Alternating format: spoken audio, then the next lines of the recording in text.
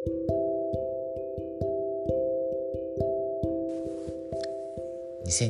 年7月5日火曜日、今週は列王記下の2章から7章学んでいます。今日は私が読んでいて印象に残った聖句を分かち合います。最初のこの2章のところですね。2章の6節になります。この、エリアがこの手に挙げられていく場面なんですけれども、こういろんなところにこう行くんですね。でその、時に、エリシャにその場所にとどまって、いなさいと。で私は、他のところに行くからっていうんですけれども、その時に同じことを言うんですね。で3回同じことを言うんですけど、その3回目の言葉ですね。読みます。エリアはまた彼に言った。どうぞここにとどまってください。主は私をヨルダンに使わされるのですから。しかし彼は言った。主は生きておられます。またあなたも生きておられます。私はあなたを離れません。そして2人は進んでいた。この後あれですね、エリアは手に挙げられていくんですけど、このエリシャの言葉ですよね。その預言者に言った。主は生きておられます。またあなたも生きておられます。私はあなたを離れませんですね。こういうその預言者に従っていく、ついていく、本当に強い決意を持って、そして実際そうしたんですよね。そしてエリアが手に取り上げられた後、このエリシャはこのエリアの後を継いでですよね、預言者としてイスラエルで働いていきます。そしてもう数々のですね、奇跡を起こす仲立ちとなっていくわけです。私が感じたのは、私もこのエリシャみたいに預言者についていきたいなと、従っていきたいな、そしてそれが大事なことだなと思いました。モルモン書の中でも第3ニファイで主が来られた時にですね、天変地異がありました。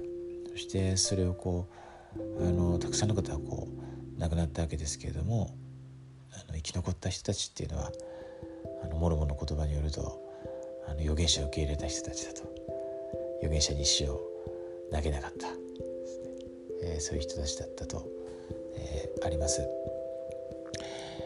そしてこの真剣時代でも主はジョセフ・スミスにこう言われてますね。これ読んで終わります。教義で121章の、4節から6節ですね。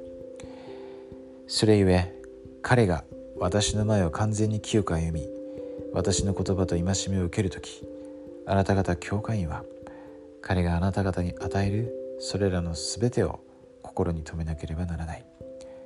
あなた方は忍耐と信仰を尽くして、あたかも私自身の口から出ているかのように彼の言葉を受け入れなければならない。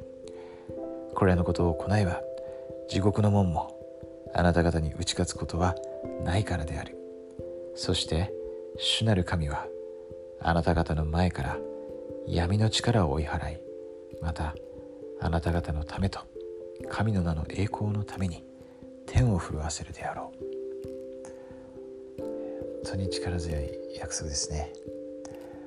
私たちも恵まれて本当に素晴らしい指導者が、預言者が与えられていますね。ジョセフ・スミスから数えると17代目になりますね。ラッセル・ネルソン大官長、この真剣時代で最高齢ですね。しかし本当に若々しい力強い預言者が与えられています。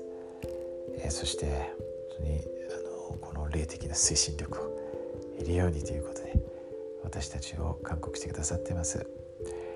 私たちがそういう預言者から通してですね、与えられている勧告教えをですね、本当にしっかりと受け止めて、それを実行して実践して、そして主が実際にこの約束されている恵みと祝福を、豊かに受けることができますように心から祈ります。